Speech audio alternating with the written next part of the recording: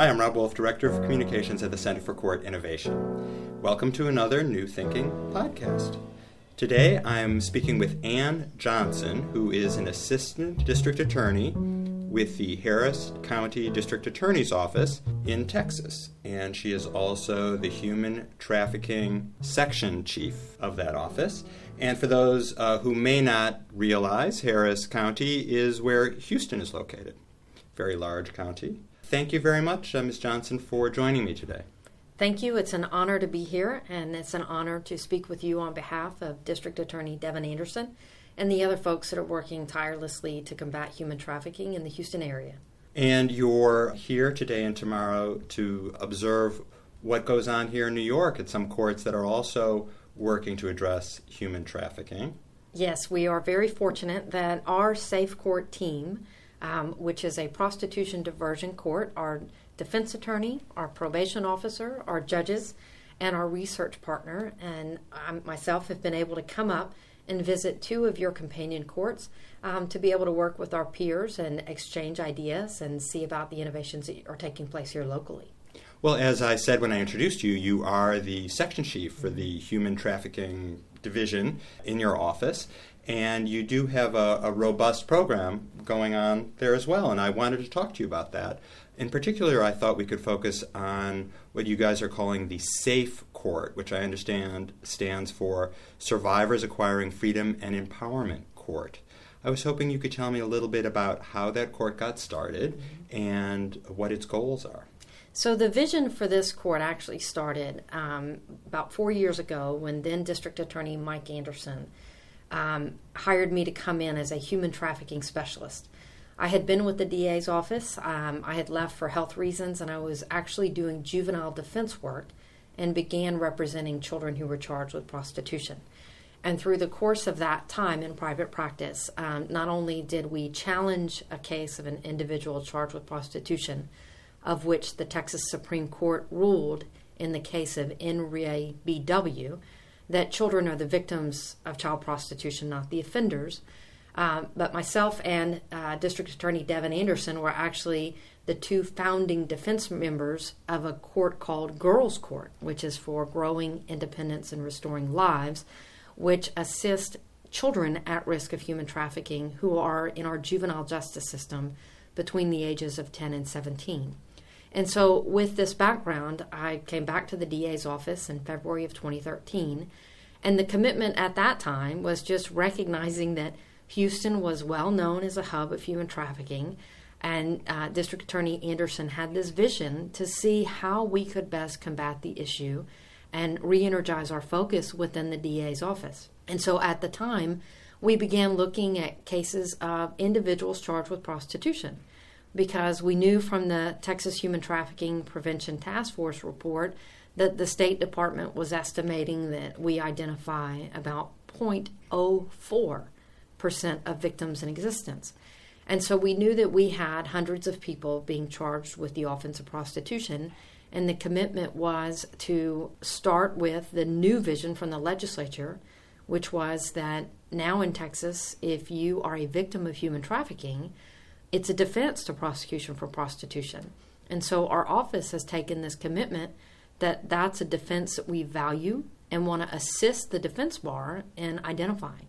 And so we began this new procedure of reaching out to the defense bar, talking with individuals who were charged with prostitution, and helping them identify and disclose a human trafficking defense. And we're very proud of those efforts. But what we saw is we began to see a population of young offenders who did not technically have that defense, yet they got into the game when they were 13 or 14. They don't have high school diplomas. At this point, they're of an age where they're willing, but not reaching the level of force, threat, fraud, or coercion. And so we saw a very vulnerable population that legally we were able to prosecute, but inherently we wanted to do something more.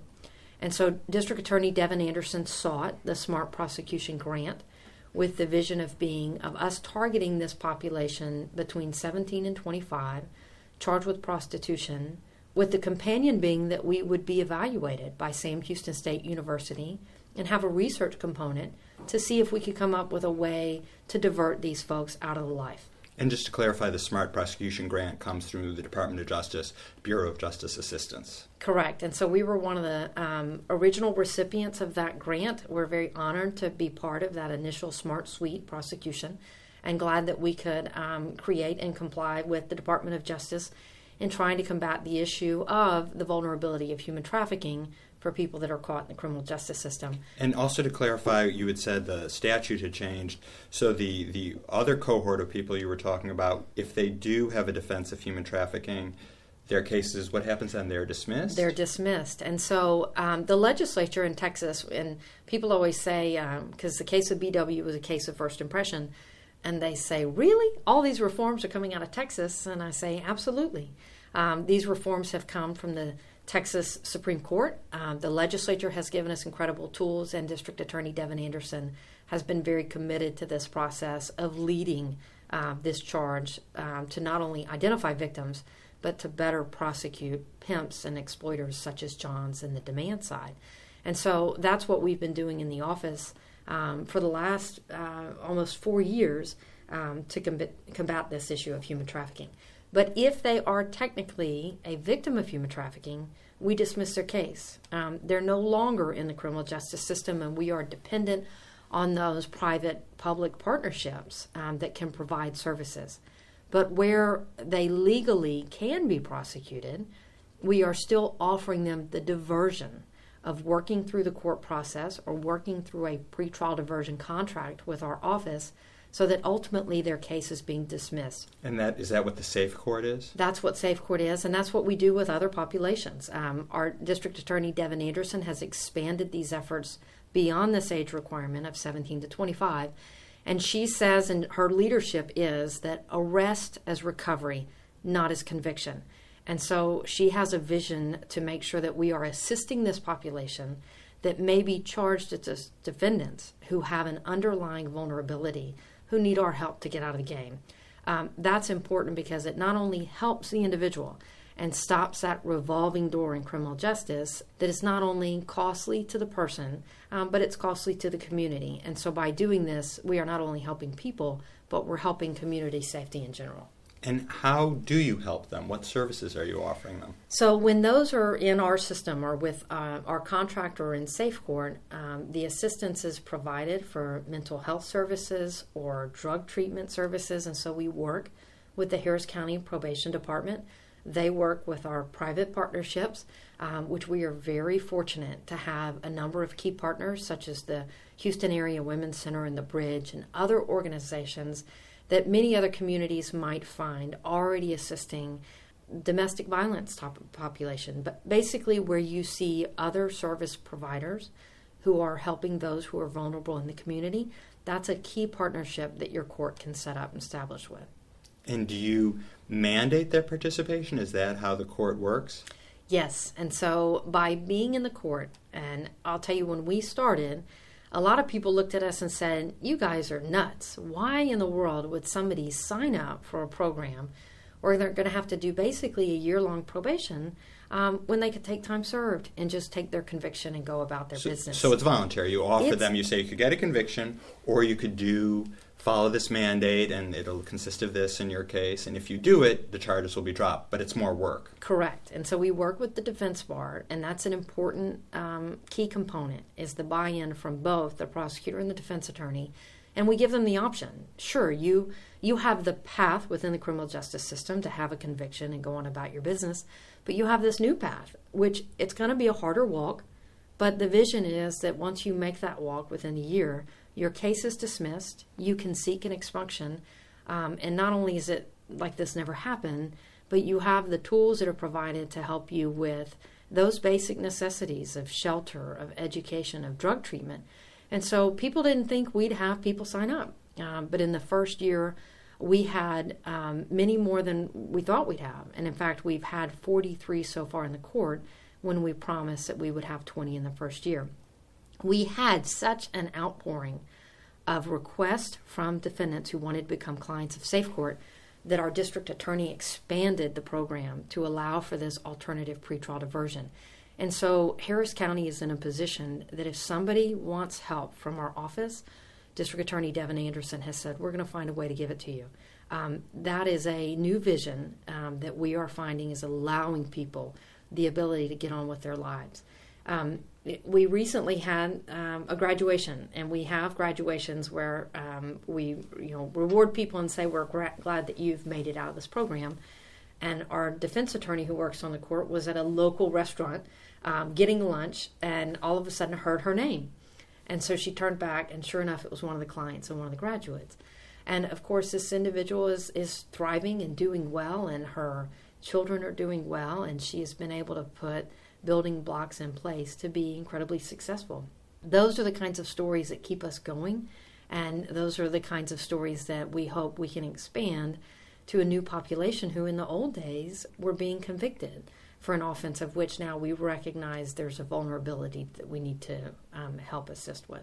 So it sounds like you're basically not only part of this movement that's redefining what a charge of prostitution means from someone who is a defendant to someone who is more like a victim, and you're also kind of redefining the role of a prosecutor because you're trying to help people not get people who, in theory, have met the definition of a crime, and you could technically, and you do charge them in some cases, but you're trying to help them not have a permanent conviction on their record. So that's a very different attitude, some might say, for a prosecutor to take. It is a different attitude, and we are proud of the fact that it is working. When we came back, and I was in a specialist position back in 2013, you had more than 2,000 individuals that were prosecuted or charged with the offense of prostitution. And at the time, you had some 56, I'd call them pimps, or people that are charged with promoting or compelling individuals into prostitution. And so the district attorney's vision has been that we do this three-pronged approach of identifying victims, getting them out of the system, and prosecuting pimps, exploiters who are receiving money, and those who are the demand or the buyers.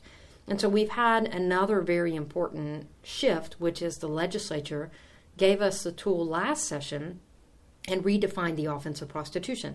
So people would ask us, how many sellers and how many buyers are you prosecuting? But under the law, they were defined in the same way.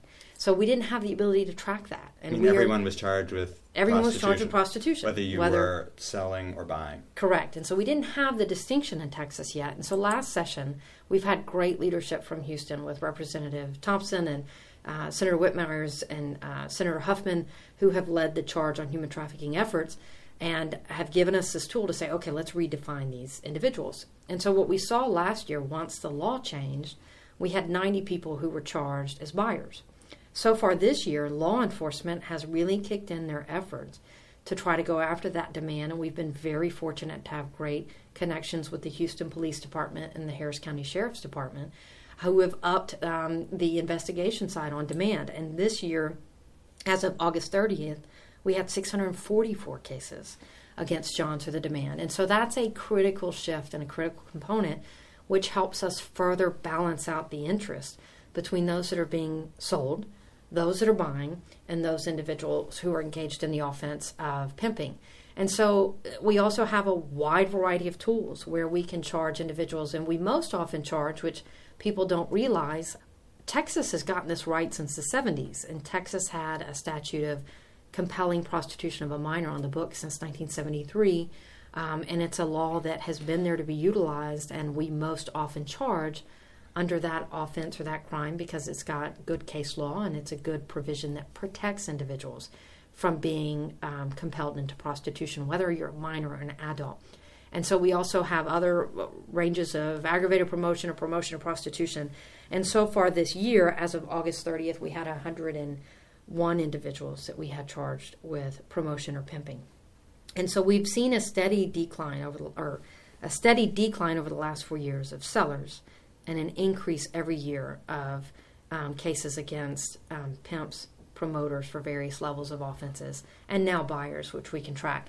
It has also meant that we have increased the commitment of prosecution. And so our office is not just a specialist, but now I'm the human trafficking section chief. We have wonderful district attorneys that work with us, from our felony grade prosecutors of Anna Martinez and Chelsea Honeycutt to our misdemeanor prosecutors that we have working on the demand side and with our overflow population. So we now have 5 prosecutors, an investigator, and a paralegal. And many of us are on call 24/7 for law enforcement.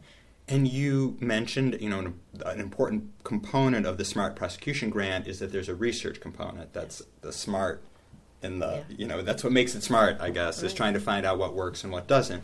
And I wonder if there's anything you can share with me about the research partner, Dr. Lisa Muftick, and what she has found so far. I know her reports haven't been finalized yet, but I just wonder if there's anything you could share as far as what you've learned about, how the program's going.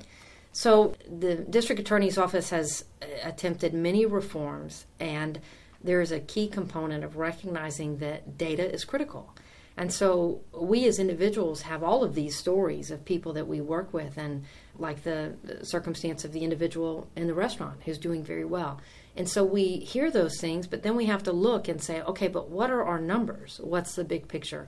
And so we are very fortunate that Dr. Muftick is evaluating our data, looking at the information, and also evaluating us and saying, are we doing well and where do we need to evolve? And the entire team has been open to doing that. And so far, we have had people stay on track for our 4-phase graduation. Of course, we've had people that have not made it, that we've had to evolve and work with and try to figure out how to best assist them. But since we've had this overflow population, because we've had so much interest, we've been able to provide an alternate pretrial diversion where they're not getting the same level of assistance. For example, they're not getting the monthly interaction with the judge. And they're not getting that monthly interaction with our probation officer and our defense attorney who are dedicated to safe court. And so far, what Dr. Muftick has found is that the population that's in safe court is recidivating at about a third. That overflow population who's not getting the intensive services, but at the same high risk level, is recidivating at about half. And so she tells me that that's a statistically important distinction. And so we do know which recidivism rates are something important that people want to see. Are you successful? And so that's a good indication of where we're going. But more importantly, the individual contacts that we're having with the individuals is we see people that are coming back to the court. We also have people who are in the court who develop a trust level with the team and then disclose levels of human trafficking. And so when that happens, at that point, we dismiss and divert them out. But we're very proud of what we've been able to provide with regard to the trust and relationships between our team and the clients, and being able to give them a path in the future to say, hey, I need help. And so we measure success on many levels. So it sounds like the fact that it's been such a popular option that people have been choosing when given that opportunity has allowed you to enhance the quality of your research, because the original, as you explained before, you can accommodate 27 people actually in the safe court. So that overflow is getting not quite as an intensive services, and you can see that there is in fact a different long-term result in terms of recidivism. The recidivism is higher for people who aren't getting the same intensity as the safe court participants. Not just that, but the change in approach. So, for example, in the first year, when we started the grant, we worked with the defense bar and let them know we, as the DA's office, wanted to reach out to their defendant and see if they were an option. And so in the first year alone, we had 887 people who were potentially eligible for the court. And so by working with the defense bar and saying, hey, may I assist you with your client? May I help you talk to them? It opened the door to the client reaching out to us who, normally we know that this population's vulnerable, that they haven't had the best interaction with authorities, that they may have had prior experiences through Children's Protective Services or bad experiences where they've been taken out of their home or put in foster care or their parents have been incarcerated. And so that's usually kind of a turnoff to the system. And so by being able to have that connection with the defense attorney to open the door to the conversation, each year we've increased the identification of human trafficking victims. And so last year, or not last year, but this year, to that date of August 30th, even though we had 1,000 individuals charged with selling, we were able to reach out to them and so far had identified 264 victims. So that's a significant increase over what the State Department suggests we're doing in the normal process. So we know that this modification in prosecutor procedure is allowing victims to not be prosecuted. And we are equally as proud of that and the fact that we are able to dismiss a case and not convict an individual. And so justice takes many forms. And so we're proud that we've been able to identify that and lead that charge within Harris County. And did they just say I'm a human trafficking victim, or what's the threshold? Yeah, so this is, I think, an interesting dilemma for many counties. One, because of what we've been able to do in Harris County, we are often asked to speak with other individuals. And so I'll go to these meetings where it'll be statewide, and people will say, oh, yeah, you guys in Houston, you have this issue, but we don't have this issue. And I'll always say, well, do you have prostitution? And they'll say, yeah, well, we have prostitution. And my response is, if you have prostitution, you have human trafficking. It's just a function of the type of commercial enterprise that you've got to have some level of exploitation for individuals. And so I'll have people that will say, my client's not a victim of human trafficking. And I'll say, well, how do you know? And they'll say, I asked, are you a victim of human trafficking? And they'll say no. And there are many reasons they may say no. They may say no because they know that they can't disclose that information because their pimp has told them that they can't. But they may also say no because they see the same public awareness that we do, which is usually the idea of a human trafficking victim is an international child who's being held in bondage. And they think, well, that's not me. I'm 22 and I have a college degree, and surely I'm not a human trafficking victim. So when we conduct our interviews, we are asking questions, not that straightforward of, are you a human trafficking victim? But we ask other questions that we know when they answer and they disclose levels of force, threat, fraud, and coercion, that they don't realize that's what's happening. We then identify them as human trafficking victims. We also have the circumstance where, the word can get out on the street and say, hey, just tell them you're a human trafficking victim and your case will get dismissed. We know that that happens as well. So when we conduct our interviews, we're not just getting the information, but we work to corroborate the information. And we find independent sources that corroborate what the individual is telling us, as opposed to just having someone tell us a version of events. And so we work very hard to identify, not only based on what the individual is telling us, but other secondary information that corroborates the validity behind that. Sounds like you're doing amazing work and cutting-edge work. I've been speaking with Ann Johnson, who is an assistant district attorney in the Harris County District Attorney's Office. She is also the section chief of human trafficking there, and that's where they have developed this amazing model called the Safe Court, Survivors Acquiring Freedom and Empowerment. If you want to find out more about the Safe Court, you can visit the Association for Prosecuting Attorneys website, which is working with them on the Smart Prosecution Grant, as well as the Center for Court Innovation's website, www.courtinnovation.org. And I'm sure they can also visit your website, which is... Actually, we are still working on our websites, but for those counties that are wanting to do this or looking for it, the key partnership is the judge. And we are very fortunate to have Judge Pam Derbyshire and Justice Bill Boyce who have taken this on. Judges are the key. And as Dr. Muftik would say in the surveys that we do with our clients, everybody loves the judge. And that's an important component.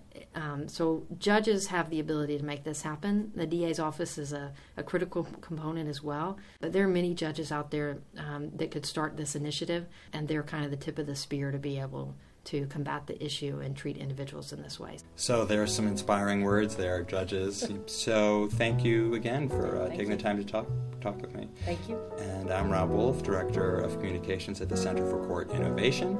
Thank you for listening.